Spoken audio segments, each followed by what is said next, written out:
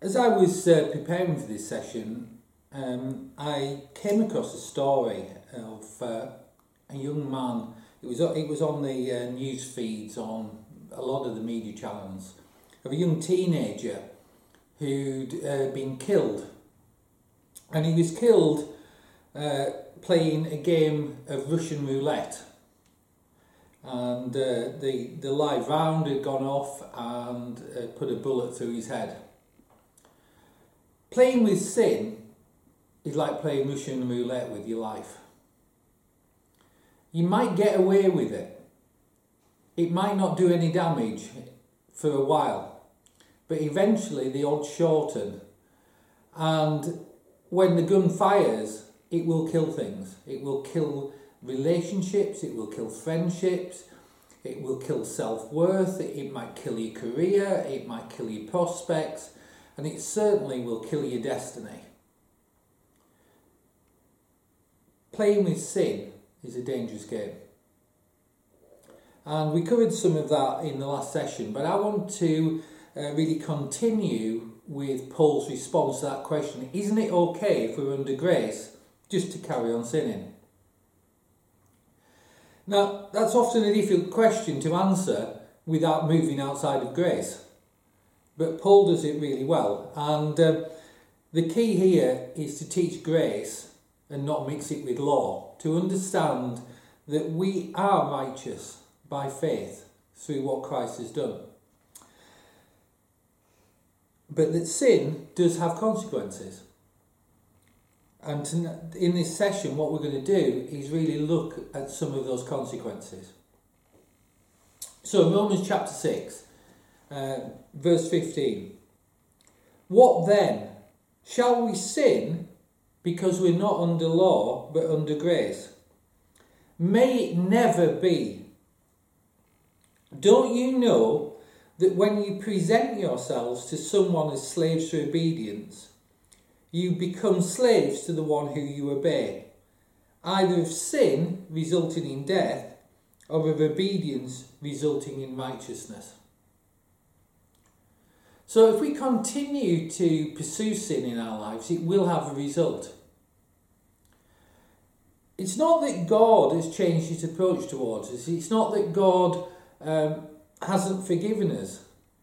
It's not that God's turned his back on us or got mad at us when we sin. The issue is much more what the enemy is able to do in our life. The enemy gets access to your life through sin. And he can use that access to do what he tries to do in everybody's lives, which is to steal, to kill, and to destroy. And he's good at it. He knows that if he can load the chamber, eventually the bullet will fire. So he's intent on loading the chamber. And the key here is not to help him by loading the chamber ourselves. Now I want to make clear, a lack of holiness does not stop God moving in our life. But it does allow the enemy access to our life. And that's a really important distinction. It allows the enemy the ability to impose his plans on our life.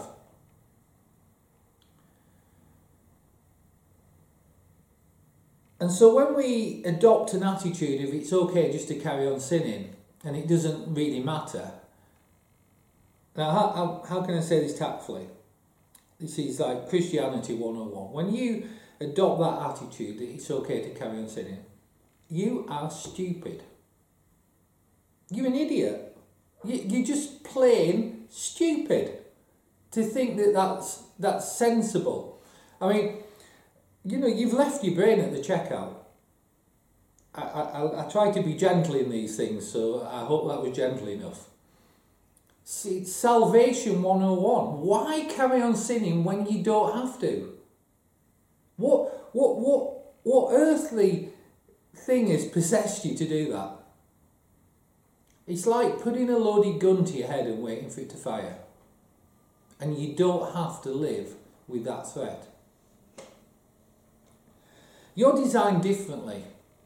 you're designed to run fast. You're designed to run free. You're designed to live a life of freedom, a life of joy, a life of peace, a life with a destiny, a life with a purpose. And sin slows you down. It's like it puts this big weight on your shoulders and round your neck, and you carry it around with you because it messes up all the good stuff. And as a believer, life is about living free. The believer's life is hallmarked by freedom. Now, I'll just show you that. Let's go to Galatians. Go to Galatians chapter 5, verse 1.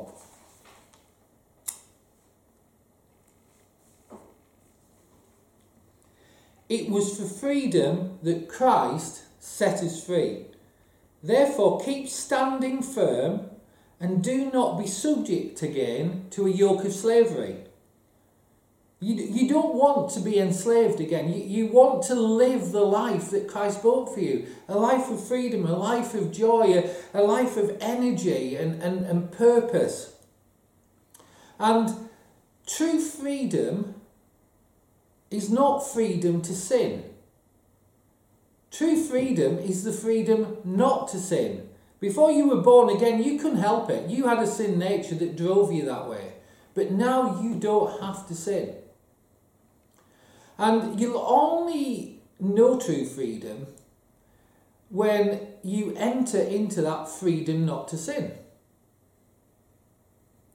And allow God to lift off that weight, not carry around all that stuff that weighs you down, pulls you down, drags you down, and tries to keep you there. When it uses that word yoke of slavery, different ways of translating that word, it's a burden, it's a weight. One translation of that word is it's an entrapment. It's just like putting yourself in a cage, and you don't need to do it. Now, I like and I find really interesting this phrase, keep standing firm and don't be subject again to that yoke of slavery. How do you stand firm?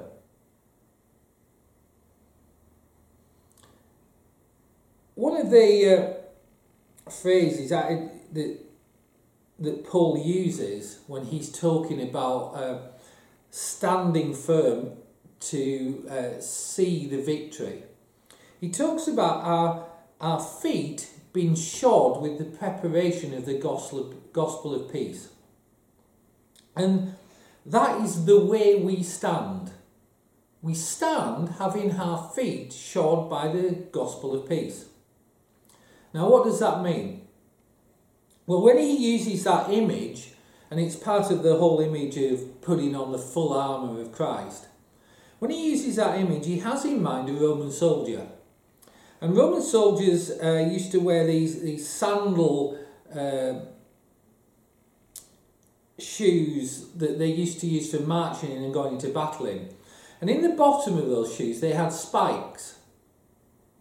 Now, those spikes didn't go straight down, they faced backwards. And there was a good reason for that, because when that soldier went into battle and he was holding his shield up in front of him and facing the enemy who were all pressing in against him and his fellow soldiers, he would wedge his feet in the ground and plant them firmly. Because the spikes went backwards, it allowed him to stand firm. And that's the image that Paul's talking about here. He's talking about having yourself firmly planted in the gospel. And what is the gospel? That is the way we stand in the gospel, but how do we stand? And what Paul is saying is that you stand in grace. Now, you might remember that from an earlier session. We stand in grace, the grace in which we stand. It's so important that when the pressures of this life and the temptations of the enemy and all the things that go on around us start to press in, that we stand firm. And the place that we stand firm is in grace. knowing that in Christ we have the victory, knowing that sin doesn't have dominion over us, knowing that we have full provision for everything we need for life and godliness through the victory that Christ won on the cross. And it's so important that in times of pressure, we don't get over into a different way of thinking where we're trying to earn God's favour. So we stand, and we stand in grace. But which way do we face? Well, I think it's really clear from these passages that we face forwards. We look towards the destiny that Christ has for us. We are on a journey to see everything that Christ has for us. And that journey is one of freedom. It's one of peace with God. It's one of relationship, an ever-deepening relationship with God. And it's one where we access and receive all that Christ gave us. So the way we stand is in grace, but the way we do it is we keep our eyes on Jesus. We keep on looking at him. We keep on focused on him, setting our minds on him, thinking about him, keeping our focus there. Let's look at something else now. Let's move on to Hebrews. I want to take you to Hebrews chapter 12, and it's on this same topic, but I just want to bring out another aspect. Hebrews chapter 12, verses 1 to 2.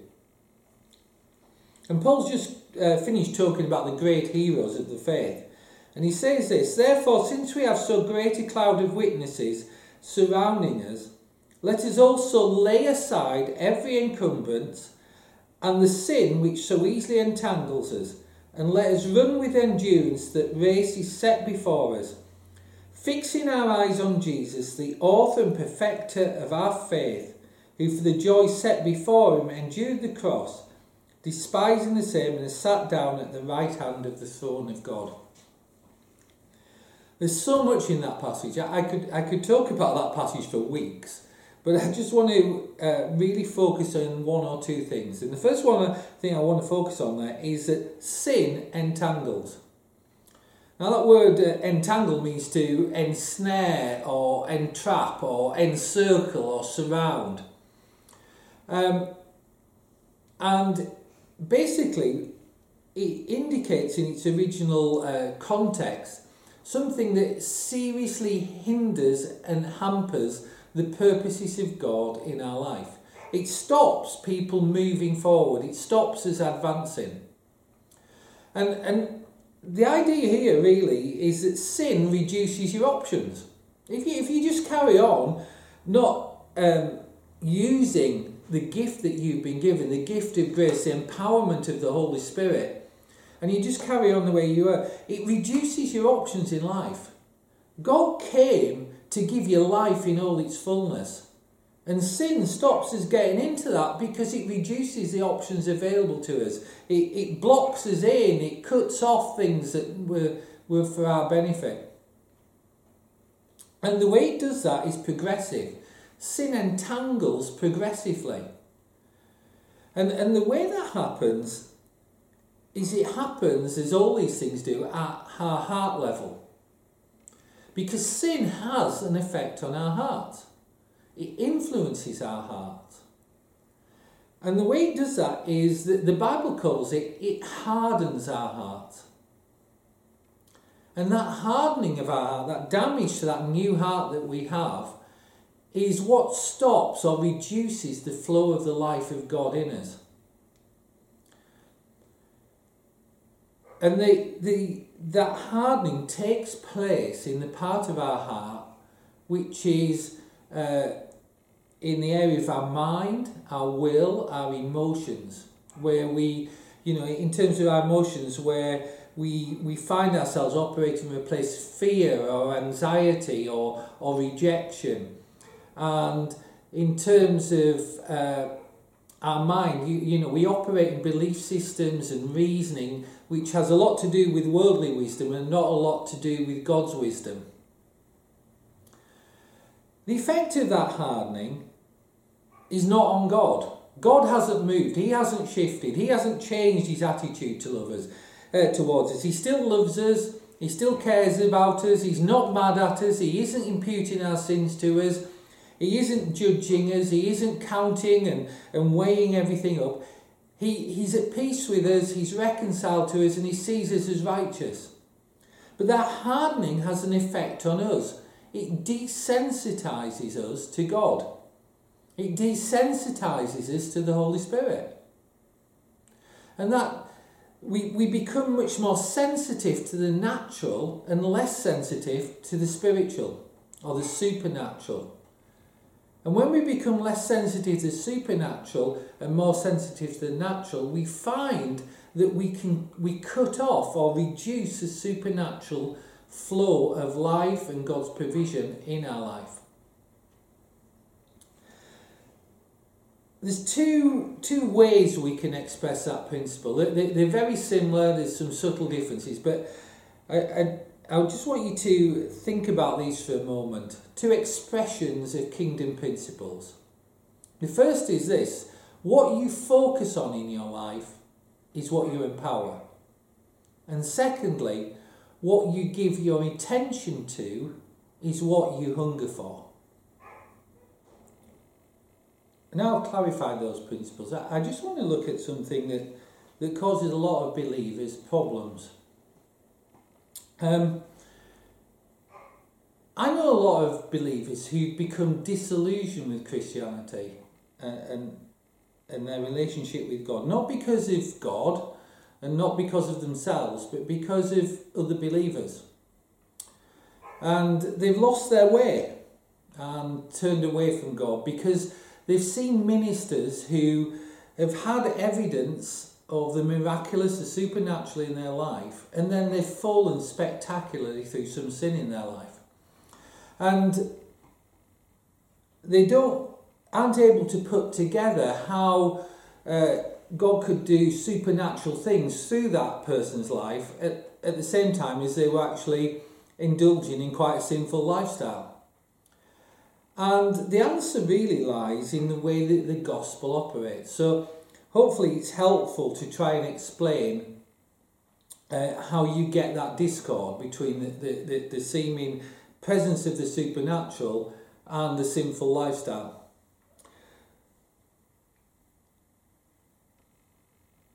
Let's start with a verse from Galatians chapter 3.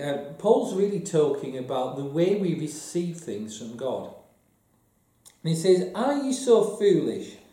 Having begun by the Spirit, are you now being perfected by the flesh?" So when we look at the lives of these ministers, what we discover when we look at that is that the presence of the miraculous didn't start in their life because they were holy. It didn't start in their life because they were some sort of amazing super spiritual person and they did all the right things or they were worthy of it. The miraculous started because they trusted and were dependent on Christ and the power of the Holy Spirit. And we think, well, over time, we start to digress from that thinking and we start believing there's some relationship between God's desire to bring about good in people's lives and God's desire to bring about good in other people's lives. There's some relationship with that dependent on how holy the person is who's ministering. And it's as if we think that we have caused God to do something by our efforts. Our own prayer, our own holiness, our own, paying the price of having God move in our life that way. And when we start thinking like that, we start thinking things like God's not going to heal that person because we're not good enough or we're not that anointed person. Moving on down to verse 5, "Does he then who provides you with the Spirit and works miracles among you, do it by the works of the law," our own efforts, "or by hearing with faith?" A person who's preaching the gospel with signs and wonders, how's that happen? It doesn't happen because of that person's holiness. It happens because they believe. Some people believe that miracles and revival are a response to holiness, or a response to effort, or a response to quantity of prayer, or a response to quantity of devotion to God. And they're trying to get God to make things happening. That type of thinking is just plain wrong. It's old covenant. You see, God's grace works on the basis of faith. And some people, some ministers, have faith and have seen God move powerfully and expect him to repeat it again. And because it's on the basis of faith, it's unaffected initially by their lifestyle. Now, ultimately, their lifestyle will affect it, because their heart will start to harden to God and they'll become desensitized. But we can find ourselves with this period where it looks like God is blessing somebody who's living a sinful lifestyle. And the truth is, God doesn't operate on the basis of what we do. He operates on the basis of what Christ has done and our faith in receiving it. You see, our sin doesn't affect God's heart towards us, but it does affect our heart towards God, and we can harden ourselves in that way. I just want to finish off really with one point that will enable us to move on to future sessions. Turn with me to Romans chapter 6, verse 14. Sin shall not be master over you, for you not under law, but under grace. What then? Shall we sin because we're not under law, but under grace? May it never be. Don't you know that when you present yourselves as someone as slaves to obedience, you're slaves of the one you obey? Now, we've looked at this passage before. But the point that I'm bringing here is that we've moved out from under law into a new realm, the rule of grace. And that we've been marked and stamped by grace, and that's displayed in our lives. Now, come with me to Galatians chapter 4, because I want to show you something. Galatians chapter 4, verse 1. And because God's desire is for relationship. And he has given us, adopted us as children of his. He's made us his heirs, that we are sons and daughters of God. Now, in that, he doesn't want us to be immature, childish babies. He wants us to be mature sons and daughters. And that's incredibly important here. Now, I say, as long as the heir is a child, he does not differ at all from a slave, although he's owner of everything. But he's under guardians and managers until the date set by the father. So also we, while we were children, were held in bondage under the elemental things of the world. But when the fullness of time came, God sent forth his Son, born of a woman, born under the law, in order that he might redeem those under the law, and that we might receive adoption as sons. And because we're sons, God sent forth his Spirit of his Son into our hearts, crying, Abba, Father. Therefore you are no longer a slave, but a son, and if a son, then an heir through God. And this passage likens serving God under the law as being immature. But under grace, you're encouraged to be mature. Now, the implication of that, I guess a way of thinking of it is like this, that when you reach adulthood, a lot of the restrictions that you were under as a child by your parents, they're lifted. You, as an adult, a mature child, you're expected to be able to make decisions for yourself. And that doesn't mean that just because you're an adult now, you go out and do stupid things. Just because somebody might encourage you to do it, doesn't mean you go and run under a bus or jump from a tall building. like a grown-up son and daughter, you may not have the restrictions you had previously, but that doesn't mean you just go and do crazy things. You're no longer doing things for acceptance from God. But what God wants to do is he wants to share his life with you. He wants to share his purpose with you. He wants you to step into the fullness of maturity of being able to make your own wise decisions. And many Christians today, they still live into this old type of relationship of rules and performance, and they never step into the freedom and maturity of a mature relationship under God. And without realising that God's placed in them that born-again spirit, which flows in them and helps them live a mature life, they end up being controlled and dominated by just this restrictive lifestyle, and that's not what God wants for us. He wants a mature lifestyle where we know his heart,